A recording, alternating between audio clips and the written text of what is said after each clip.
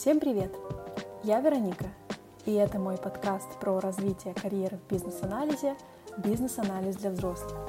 Сейчас я в процессе активной подготовки к сдаче экзамена CBAP и решила поговорить со своей коллегой Таней, которая какое-то время назад сдала этот экзамен.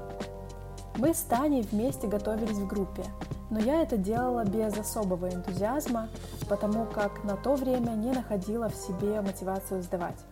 А Таня пошла и сдала. Таня, привет! Привет, Вероника. Спасибо, что ты согласилась принять участие в моем подкасте. Сегодняшний выпуск наш такой особенный для меня. У нас уже была дискуссия с Денисом Гобовым про то, как найти мотивацию в том, чтобы сдать сертификацию IBA. Ты тот пример человека, который сдал. Ты сдала CBAP. Поэтому сегодня я бы хотела с тобой поговорить про это твое достижение. Будет много вопросов с моей стороны, но давай для начала ты расскажешь немного о себе, чтобы наши слушатели поняли, с кого они слушают, как ты пришла в бизнес-анализ, почему ты выбрала бизнес-анализ и как ты в нем развиваешься.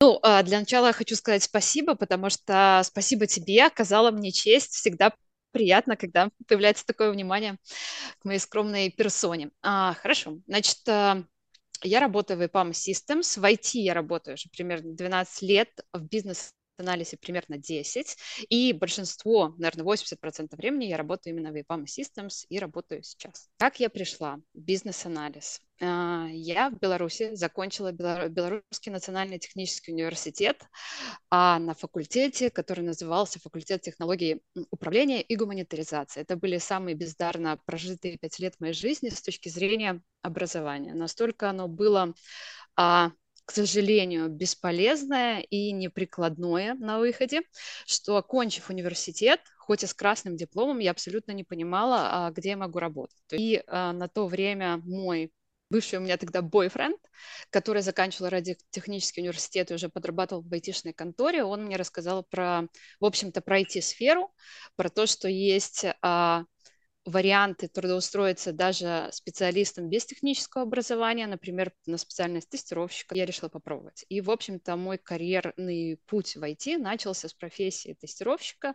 И я устроилась в EPAM, работала неполных 2 года тестировщиком, попала на проект очень интересный в EPAM, Coca-Cola. У нас были очень крутые бизнес-аналитики на проекте и консультанты, писали офигенную документацию. И мне так нравилось то, что они делают, что я решила, что тестирование это очень скучно. Вот этот объем monkey job, который делает тестировщик, он, конечно, не для каждого, не для каждого. Я решила, что бизнес-аналитик гораздо более такая challenging, интересная профессия, и что я хочу развиваться туда. В те времена у нас были очень классные специалисты в EPAM, которые наращивали BA-экспертизу, проводили для не бизнес-аналитиков курсы внутри EPAM, и я прямо в EPAM закончила курсы бизнес-аналитика и перешла в бизнес-анализ.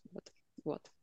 Поменяла, правда, позже EPAM на несколько других компаний, поработала в других компаниях, но в первую очередь потому, что мне хотелось знать мир с какой-то точки зрения, да, если EPAM такой аутсорс, вот у меня была идея, что надо обязательно попробовать в продуктовой компании поработать, потому что как-то продукт вызывает у новичка особенно некий больший восторг, что ты придешь и как бы начнешь взращивать некий единый продукт, и он будет очень успешный, и ты как бы вместе с ним станешь таким же успешным, еще и денег много заработаешь. Оказалось, все не так романтично, и сменив несколько небольших компаний, вернулась обратно в EPAM, в первую очередь потому, что я ценю, как хорошо поставлены процессы внутри EPAM, и для меня очень важно, чтобы не было хаоса, все было как бы разложено по полочкам. И вот я здесь много лет, и мне, в общем-то, все нравится. Понятно, спасибо. У тебя такой путь интересный.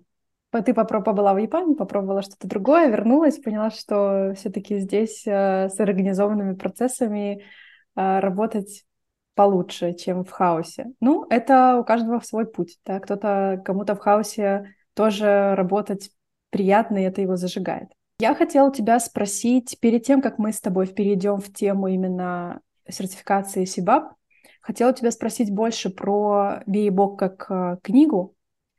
Как ты думаешь, на твой взгляд, с твоим опытом 10 лет как бизнес-аналитика, нужно ли начинающему бизнес-аналитику без опыта читать BA-бок? Хороший вопрос. Значит, я считаю, что начинающему бизнес-аналитику нужно осваивать следующие вещи. Нужно изучить азы, такие fundamentals бизнес-анализа, азы agile и азы бизнеса. Содержит ли бабок в себе азы бизнес-анализа теоретические? Да, содержит. И они классно структурированы. Вот эта вот структура, там, knowledge area, которые содержат в себе таски, есть инпуты, аутпуты. Мне кажется, что эта структура и изучение ее в каком-то виде, скрининг этой книги, бизнес-аналитику, даже начинающим, будет очень полезен. Только нужно использовать при чтении, при изучении книги, скажем так, smart approach. Да? Не нужно, если ты начинающий бизнес-аналитик, для тебя многие вещи будут непонятны, непонятно, что за ними на практике стоит. Поэтому не нужно пытаться прочесть ее от корки до корки и зазубрить какие-то абсолютно тебе ничего, абсолютно непонятные вещи. Нужно познакомиться с структурой книги, да? Нужно ознакомиться с первыми главами, особенно там, где ключевые какие-то концепты освещаются. Нужно использовать эту книгу как источник нужной и правильной для тебя терминологии новой, да? Я рекомендую вот такой подход, но не уходить глубоко в детали. И я считаю, что начинающим аналитикам и опытным аналитикам вот книга может быть полезна. То есть, чтобы не закопаться в объеме информации и вот в этом специфичном языке, на котором написан BA-бок, ты рекомендуешь пройтись, наверное, по первым главам, которые описывают концепты бизнес-анализа, и в целом по содержанию, наверное, да? И по содержанию, ну, ознакомиться с тем, ты открываешь каждую knowledge area, ты читаешь некий description, который, в принципе, понятен и новичкам.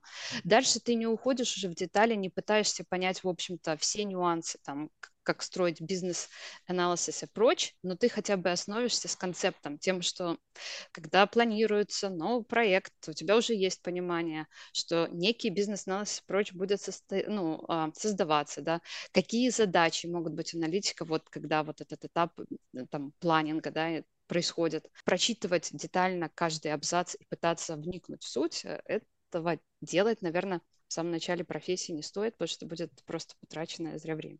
А если мы рассматриваем бизнес-аналитика, который уже с опытом работы, он не читал BA-бок. Как BA-бок может помочь уже опытному аналитику в его работе? Даже если ты опытный аналитик, то выполняя определенные задачи, особенно которые являются такими самыми сложными в нашей деятельности, например, старт нового проекта, в котором все нужно сделать с нуля. Можно использовать бабок как некий чек-лист, некий справочник, в котором действительно хорошо изложено, что же на разных этапах жизни проекта делает аналитик, какие задачи выполняет. Например, опять берем пример со стартом проекта.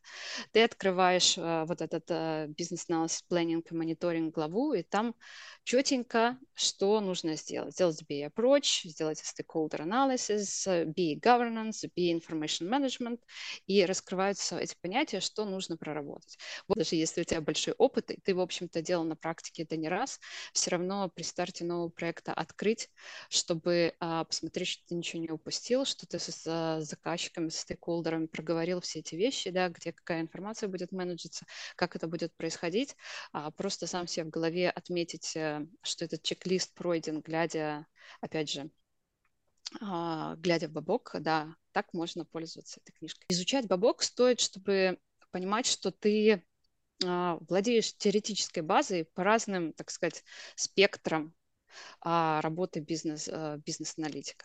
Потому что ты можешь долго быть практикующим бизнес-аналитиком, но действительно ни разу не стартовать новый проект, не закрывать вот эти вот этапы планирования работы бизнес-аналитика. И чтобы подготовиться к моменту, когда тебе придется это делать, вот можно начать изучать бабок заранее. Да. Я уже как-то давно использую BA-бок как ту книгу, которая у меня всегда лежит на столе либо в полке рабочего стола. Если у меня возникают какие-то вопросы, которые я еще не сталкивалась, либо мне нужно себе самой напомнить что я должна сделать на данном этапе проекта. Я всегда открываю, всегда читаю. Это очень помогает. И в целом следовать лучшим практикам и как-то говорить на одном языке со всеми людьми во всем мире дорогого стоит, я так думаю. Давай тогда немного сузим нашу тему до сертификации CBAP. После стольких лет работы, почему ты решила пойти сдавать CBAP? Тут есть два поинта, мне кажется, таких самых важных. Первый, что я хотела действительно структурировать свои теоретические знания, и я, в принципе, их структурировала в процессе работы, но этот процесс все время был незавершенный. И вот сдача сертификации, мне кажется, это такой хороший completion event, да, точка, которая говорит тебе, что, в общем-то, все, ты, Таня, начиталась бабок в достаточной мере, чтобы считать себя таким не экспертом, но, в принципе, человеком, понимающим, что там написано. Вот. Я сдала год назад примерно CBAP, но у меня был еще перед этим один подход. В начале карьеры, наверное, 3 года я отработала, но я поставила себе цель, начала читать и поняла, что я не готова. Я поняла, что я не готова сдавать еще сертификат, потому что на самом деле я читаю, и у меня не проработаны на практике многие вещи, и для меня многие вещи остаются непонятными. Я решила отложить. И вот примерно года полтора назад я подумала, что я уже довольно-таки я уже, когда перечитываю Бабок, когда обращаюсь к нему по какой-то, так сказать, нужде, я, в общем-то, уже все понимаю, и он меня уже ничему не удивляет. Я уже со многим сталкивалась на практике, и я так подумала, пойду тогда, наверное, и сдам, чтобы получить вот этот вот маркер, некий маркер профессиональной экспертизы, который и для меня лично поставит точку, что я как бы Бабок изучила, и будет маркером при необходимости, как для моей, как на текущем месте моей работы, да, например, я занимаюсь хайрингом, провожу интервью, я занимаюсь менторингом, я ресурсный менеджер, почему ребята должны меня слушать и почему мое руководство должно считать, что я достаточно экспертный человек, чтобы заниматься этой работой. Вот такие сертификаты, как CBAP, они являются неким доказательством, что как минимум теорию я знаю на достаточном уровне, да. И также этот маркер, конечно, мне кажется, ценен, когда ты выходишь на рынок и ищешь новое место работы, потому что CBAP — это один из таких популярных, широко известный в узких кругах бизнес-аналитиков сертификат, и он, как бы, я думаю, будет котироваться еще многие годы. Поэтому структурировать знания, поставить точку, получить вот этот маркер, вот это моя личная мотивация. То есть тебя эти 3 пункта двигали на протяжении всего времени подготовки и ожидания, вот этой сдачи, ожидания результатов, и тебе не требовалось никаких дополнительных триггеров для того, чтобы все-таки продолжать изучать, продолжать готовиться. Так как у меня есть опыт в плане первой попытки, да, неудачный, скажем так, потому что я взялась и не завершила до конца, и в попытке второй удачной, которая произошла там 1,5 года назад, то я вынесла такой вывод. Первый раз мне не хватило мотивации, потому что на том этапе для меня это была действительно очень трудоемкая задача. Проштудировать большого объема теоретический материал, в котором ты еще и недостаточно прокачан. То есть ты читаешь, ты не можешь себе в уме представить, визуализировать многие вещи, и для тебя действительно сложно зазубривать что-то, что для тебя еще как бы в какой-то объект не материализовалось. Трудоемкость с годами значительно уменьшилась. Когда я готовилась в прошлом году, я осознала, насколько для меня легче подходит этот процесс, потому что я уже не пыталась тщательно прочитать каждую страничку. Я вот проскринивала многое, потому что мне казалось, что для меня это очевидно. То есть зачем мне читать про воркшоп, если я этих воркшопов кучу провела за всю свою жизнь, и я сама могу рассказать авторам Бабока, как можно улучшить, в общем-то, еще эту книгу, какие-то новые последние трендовые как бы вещи туда добавив. Когда ты прокачиваешься со временем, у тебя возрастает мотивация к сдаче, потому что она становится обратно пропорциональной той энергии и тем временным затратам, которые ты должен вложить на подготовку. Мне показалось, что для меня не составит теперь труда и ну, не будет такой сложной задачи вот эта подготовка. Поэтому и моей мотивации хватило в этот раз. А сколько времени ушло до принятия решения о том, что вот хочу попробовать еще раз сдать CBAP до фактического момента экзамена? Значит, прошло, наверное, месяцев 6-7. Это у меня не было как бы самой приоритетной задачей в жизни, правильно?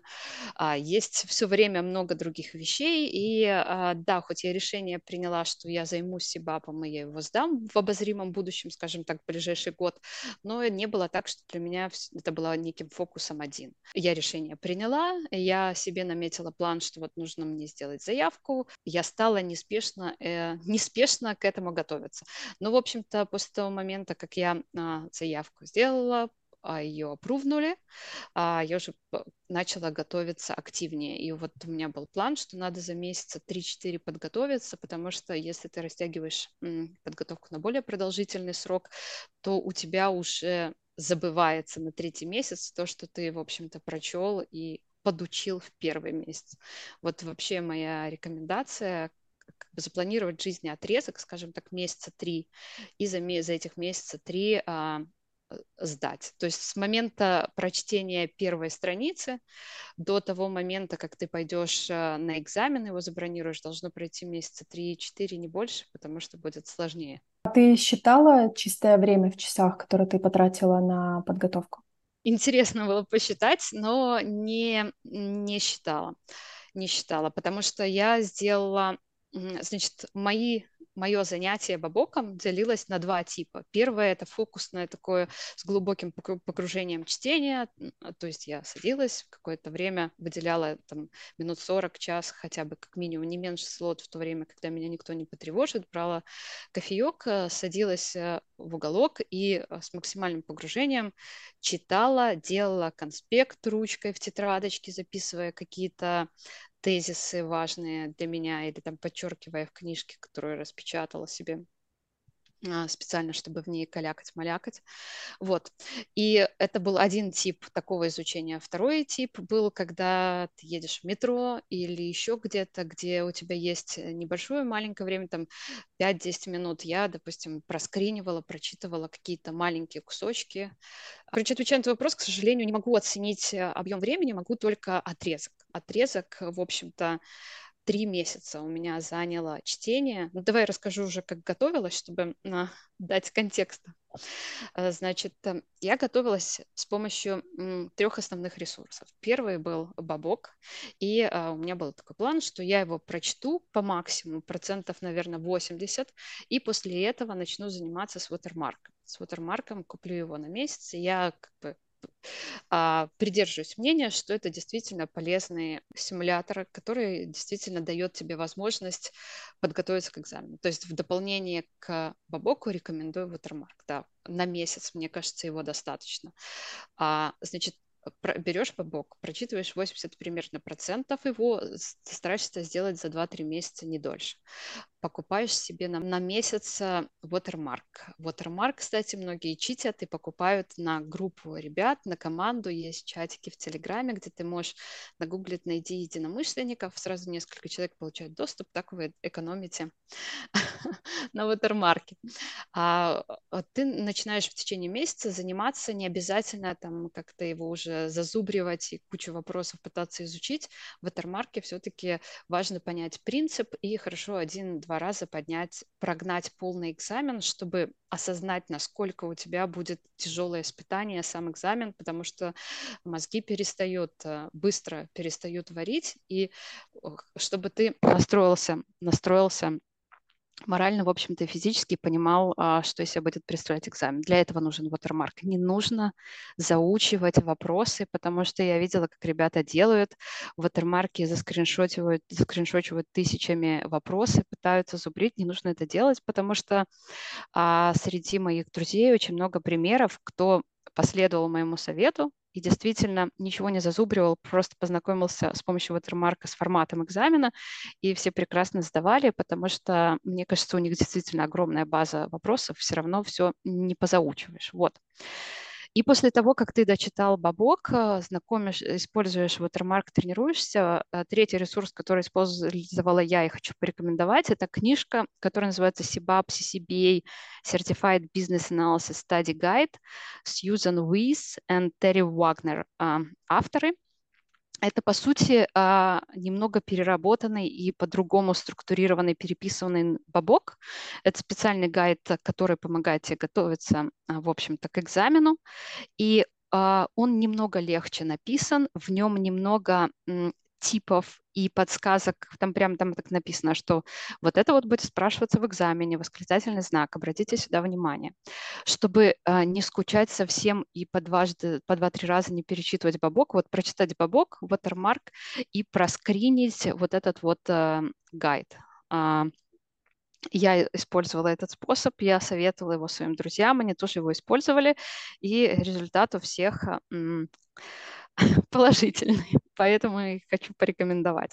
Но мы не будем останавливаться на том, как подать заявку, что там нужно считать часы. Мне кажется, что достаточно уже ресурсов в интернете, как это все сделать, шаблонов и так далее. Мне больше интересно про тебя послушать. Что было самым сложным для тебя при подаче заявки и при подготовке самой к сертификации? Хорошо, значит, в моем опыте дважды я подавала заявку. Оба раза у меня не вызвало никаких сложностей. На самом деле, если погуглить, то даже много Excel, которые можно скачать с неким уже разбивкой, да, и группировкой, которая поможет тебе быстро заполнить и собрать все необходимые данные. То есть заявки вообще не нужно бояться. На мой взгляд, это довольно-таки простой exercise. Оба раза моя заявка не попадала под аудит, и вообще ни у кого из моих знакомых не попадала заявка под аудит, поэтому не могу сказать, насколько они тщательно проверяют заявки, но могу сказать, что вот мое впечатление, что проверяют они не так-то часто, поэтому немного считите. Если вы молодой специалист и честно понимаете, что вы по времени на CBAP еще не дотягиваете немножко, ну, допишите себе это немножко. Я думаю, что если вы решили, что вы хотите сдать, и выбираете между CCBA и CBAP, если немножко не хватает, то допишите, пусть будет CBAP. Он как-то не то чтобы солиднее выглядит, но, ну, не знаю, почему бы и нет. Все равно вам учить один и тот же объем материала. Из сложного только то, что действительно тебе в жизни нужно выделить период времени, эти 3 месяца, где ты будешь, если не ежедневно, то еженедельно выделять определенный объем своего времени, и энергии, и внимания на изучение материала. А это не так-то просто, потому что ты вроде бы только запланировал, садишься, начинаешь изучать, у тебя начинается новый проект. Когда начинается новый проект, мы все знаем, какой объем информации надо сразу переварить, изучить. Тебе как-то уже не до бабока, да, и не до экзамена. Все откладывается. Ты откладываешь, значит, ты потом начинаешь сначала. Или что-нибудь другое в жизни случается. И вот то, что 3 месяца тебе действительно нужно помнить и держать вот это в одном из высоких приоритетов, эту задачу, возвращать себя к бабоку, вне зависимости от того, что происходит, вот это вот самое сложное, но выполнимое. И вот ты подготовилась, ты уже почувствовала, что все, я готова сдавать. Пришел тот самый день, либо канун этого дня. Как ты готовилась морально? Все-таки 3,5 часа, большой объем времени. Это все морально трудозатратно. Как ты себя готовила именно вот морально к этому? Наверное, сказалось то, что у меня действительно большой опыт сдачи разных сертификаций. Я не готовилась как-то особенно к этому событию. Да. Надо обязательно внимательно прочитать условия, знать, что у тебя должен, ну, какие критерии ты должен выполнить. Вот. Что у тебя должен быть ноутбук, на котором действительно будет работать приложение, и все требования будут выполняться, потому что корпоративные ноутбуки не подходят часто. Надо знать, что как и где у тебя должен стоять стол, освещение, стабильный интернет и все такое. А вот с точки зрения психологического, ну, как бы, да, вводить методичку подготовить, хорошо выспаться, не зубрить как студент последнюю ночь, чтобы ты был не выспавшийся и вялый, потому что все-таки на этом экзамене я считаю, что очень важно быть бодрым, потому что вопросов на здравый смысл очень-очень много. Их гораздо больше, чем вопросов на зазубренный материал. Вот. Поэтому не так даже важно, как ты зазубрил бабок, как твой опыт и как твое живое, быстрое мышление, чтобы ты разложил все, как бы, чтобы ты логически смог поразмыслить там, где нужно это сделать. Вот. Да, мне было бы очень жаль денег, которые я потратила, пусть сумма не огромная, но и не мизерная, скажем так, на это все, если бы я не сдала. Но для меня бы не было это катастрофой, и, в общем-то, я особо и не переживала, не настраивалась. Это просто одна из каких-то сертификаций. Да, было приятно получить ее, но не беда, если не получится. Вот я с таким настроем шла, и, в общем-то, это дало свои плоды. Через какой промежуток времени известны результаты? Известны результаты сразу. Ты нажимаешь на кнопку Submit, и у тебя сразу показывается. И что из интересного, по крайней мере, вот так было раньше, я не знаю, изменилось что-то или нет, тебе не показываются баллы, но тебе просто показывается скрин с словами Congratulations, you passed, и все. И что Все, ты в этот ты момент, что ты в этот момент выдыхаешь. почувствовала? Ну, я почувствовала, что классно, я не зря потратила время и энергию. Радостное облегчение, что, да, действительно можно отметить, как бы все удалось, все удалось. Но мое первое впечатление было от экзамена, что он гораздо легче, чем я рассчитывала.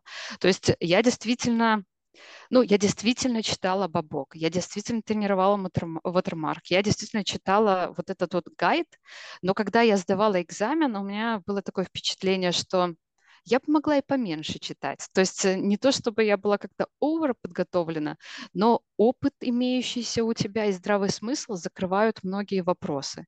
И вот не надо бояться этого экзамена, не надо считать, что он для людей каких-то суперопытных или еще что-то.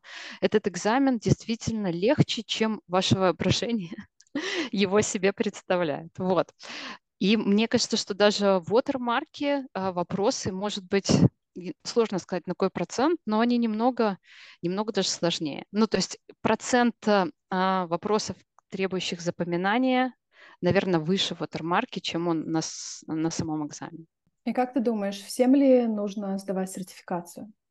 Я думаю, что не всем нужно сдавать сертификацию, нужно понимать, зачем ты ее сдаешь. Я вот как бы свою мотивацию рассказала, а, но она точно будет полезна в определенных случаях. Правильно? Если ты ищешь новую профессию и в компанию попадает несколько резюме, и при прочих равных условиях, вероятно, и я сама, когда я как бы делаю какой-то скрининг CV, которых получаю, я отдаю предпочтение ребятам, у которых есть сертификация. Безусловно, это не первые приоритеты, я смотрю в первую очередь не на это, но если как бы список из CV, в которых как бы прочие равные условия, и у кого-то есть сертификат, это для меня показатель, флажок, что человек заморочился, упорно и знает, что он хочет, что он развивается в этой сфере, видно, серьезно. Ну, то есть у человека серьезный настрой, что с ним будет о чем поговорить. Вот.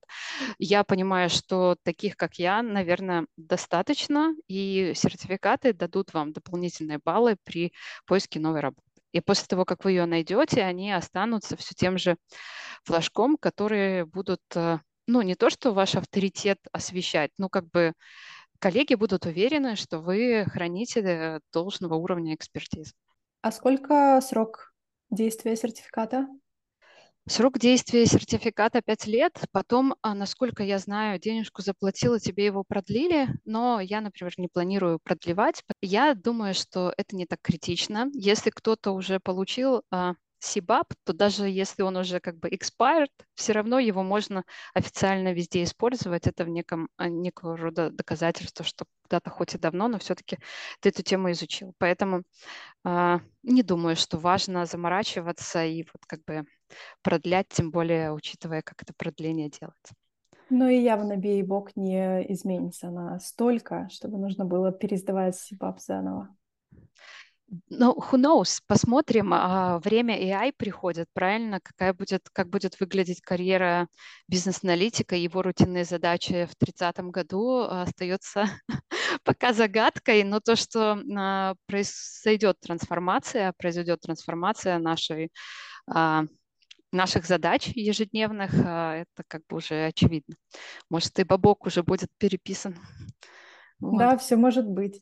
Кстати, про AI. Я так понимаю, в то время, когда ты готовилась, еще не так был популярен чат GPT и взаимодействие с ним, но с точки зрения сегодняшнего дня, как ты думаешь, может быть, ты даже пробовала что-то спрашивать у чата GPT про вопросы, про CBAP? Как ты думаешь, он смог бы помочь в подготовке? Я на самом деле его не использовала, да, я буду честна, и еще в прошлом декабре я, в общем-то, мало что знала о том, что такое чат GPT, что такое там AI и технологии вокруг него, конечно, да, но вот сам этот тул я им не пользовалась, и в процессе подготовки я тоже им не пользовалась, конечно. Может ли он помочь? Если вы о чем-то его спросите для вас непонятном или попросите трактовать какую-то фразу из бабока, которая вас смущает, или будете использовать как переводчик, если пользуетесь английской версией бабока, и вам трудно понятно предложение, попросить GPT-чат перевести, что-то на русский язык растолковать, то да, да, почему бы и нет, почему бы и нет. С другой стороны, ну, как бы я не могу вспомнить много примеров из Бабока вот таких вот фраз, которые бы требовали такого растолкования. Вот как переводчик, да, это мне как бы кажется очень прикладной вариант. Как растолковыватель сложного, может быть, это и не будет релевантно. А может быть, его можно будет использовать во время сдачи? Кто знает. Маловероятно. По крайней мере, раньше ты не мог вообще ничего сделать с экраном, потому что человек, смотрящий на тебя, он смотрел, куда смотрят твои глаза, и он как бы видит твой экран. То есть какой-то читинг придумать с несколькими мониторами, ну, я думаю, что они предусматривают все это. Маловероятно, что получится. Но даже интересно, может ли чат GPT предоставить тебе список вопросов, которые были на какой-то из сертификаций, и вытянуть их откуда-то из недр интернета? Может быть, может. С другой стороны, вместо чата GPT у тебя Watermark с этим отлично справится. Вот тебе список вопросов. Даже если ты представишь, что один в один будут вопросы на экзамене, как в Watermark, это все равно тебя не сильно спасет, потому что даже в Watermark их огромная база. Вот. Поэтому как считерить, я на самом деле, у меня нет идей, потому что очень как бы серьезные технически они блокируют эту возможность, и надзиратель, который на тебя смотрит, ну, как бы он мне действительно делал замечания. Если я там чихала и как бы смотрела в другую сторону, он как бы делал замечания, просил вернуть взгляд на экран. А, Поэтому, ну, как бы при текущих технологиях у меня нет идей, как можно это хакнуть. Да, понятно. Это я так фантазирую. Ты рассказала про то, что у тебя ушло достаточное количество денег на саму эту сертификацию. Я так понимаю, это сама заявка, оплаченный экзамен, ну, допустим, бейбок, бумажный, стадии гайд тоже ты упоминала. Может быть, ты еще что-нибудь покупала, проходила какие-то курсы, чтобы набрать себе вот эти часы? И вообще в целом, если не секрет, сколько у тебя финансово ушло на сдачу этого экзамена и подготовку к нему? Ты должен купить членство в IIBA, да? Оно стоило $55 на те времена. Ты должен подать вот это заплатить application fee. Оно стоило в те времена $145. А сам экзам стоил $350. То есть это твои обязательные платы, которые ты никак не можешь сэкономить, только если вдруг тебе повезет, и в то время, когда ты решишь что-то вот оплачивать, будут скидки. Потому что я помню, что либо сильно раньше, до того, как я собиралась сдавать, либо уже позже, но были на сайте вот EBA информация, что то ли там Черная пятница, то ли что, там как бы 20-30% скидки можно, и с их помощью можно сэкономить. Вот какой-то процент. Больше из финансовых затрат, был затраты на watermark, мы с ребятами тоже скидывались и платили за него. Когда ты делишь на группу людей, если покупать 1 месяц, то это не так критично. И кто-то мне из моих коллег дал вот этот вот CBAP, CCBA, Certified Business Analysis Study Guide. То есть я его даже не покупала, хоть в принципе я бы его и купила, если бы он мне не достался. Таким образом, мне об этой книге уже были хорошие отзывы от других ребят, сдавших до этого, и я все равно планировала его покупать, да. Есть очень много материалов, есть разные стади-гайды, разные таблицы продаются и так далее, какие-то там карточки, чтобы запоминать полегче. Можно ли их покупать? Да, можно, если вы не ограничены в ресурсах. Я вот верю в пользу карточек, которые ты там переворачиваешь с какой-то периодичностью и занимаешься повторением, но это не обязательный ресурс. Можно самому делать конспекты и как бы олдскульно, в общем-то, этого хватит. Вопрос, что, опять же, если ты новичок, тебе будет очень сложно, потому что запомнить много чего сложно для тебя понятного, проблема. Но если ты человек уже с опытом, и для тебя многие вещи, описанные там, уже не сказка, а то, с чем ты работал, то будет не так-то и сложно. Вот, Таня, ты уже такой опытный специалист в бизнес-анализе, ты уже и сертифицированный специалист. Есть ли у тебя карьерная стратегия? Если да, то расскажи, как ты ей следуешь и в какую сторону ты следуешь. Карьерная стратегия есть, выстроена она уже какое-то время назад, и, в общем-то, ей следую.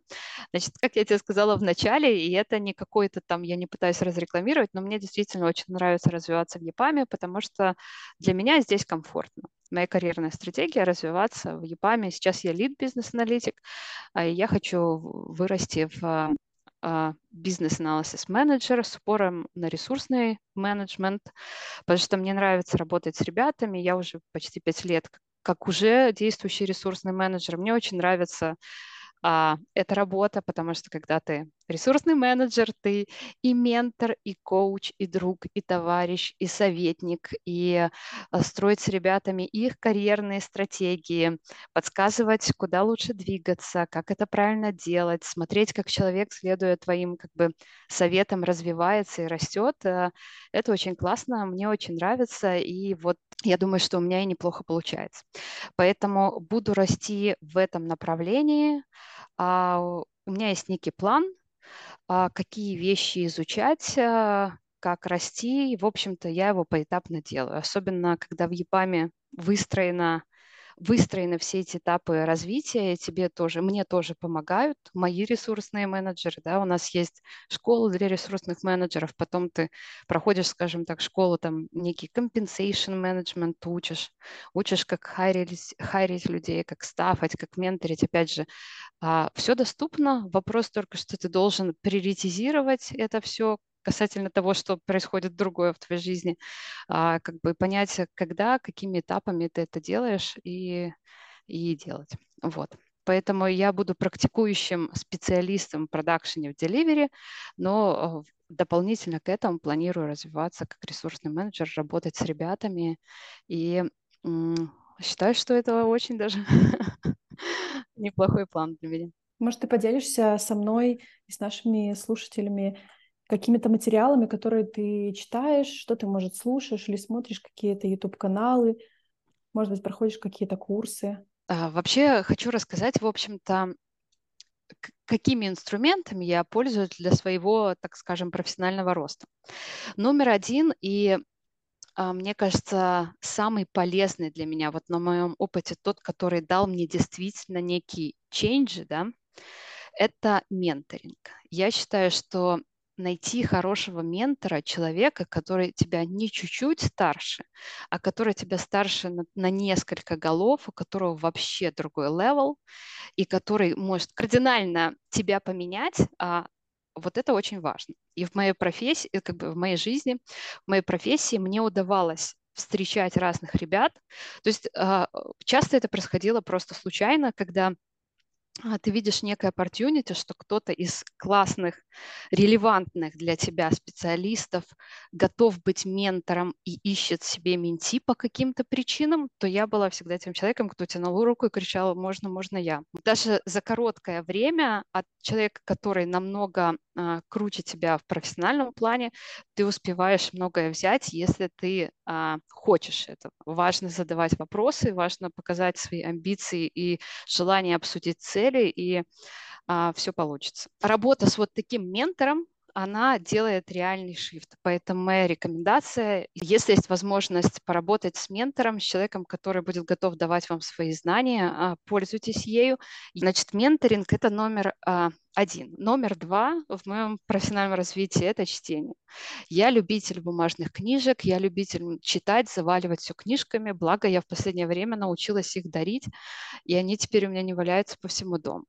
Когда я разговариваю с какими-то коллегами по работе, у меня уже есть привычка спрашивать: а что ты читал в последнее время, еще что-то. Я все записываю, читаю Amazon и как бы постоянно заказываю книжки. У меня постоянно в чтении 1-2 книжки. В последнее время читаю только на английском, потому что это еще помогает и английский изучать. Вот.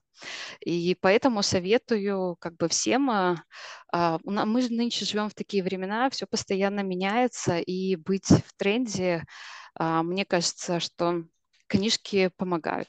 Третья вещь, возможно, она должна быть на первом месте по приоритетам, но я постоянно изучаю весь технологический стек на текущем проекте. Вот если я попадаю на проект, начинаю там работать, то я смотрю на архитектуру, да, приложения, которое мы разрабатываем, на контекстную диаграмму, с чем мы интегрируемся вообще, и пытаюсь разобраться, изучить, насколько позволяет времени, максимально детально все, с чем мы работаем. Например, вот я попадаю на проект, где мы работаем с какой-то Microsoft платформой.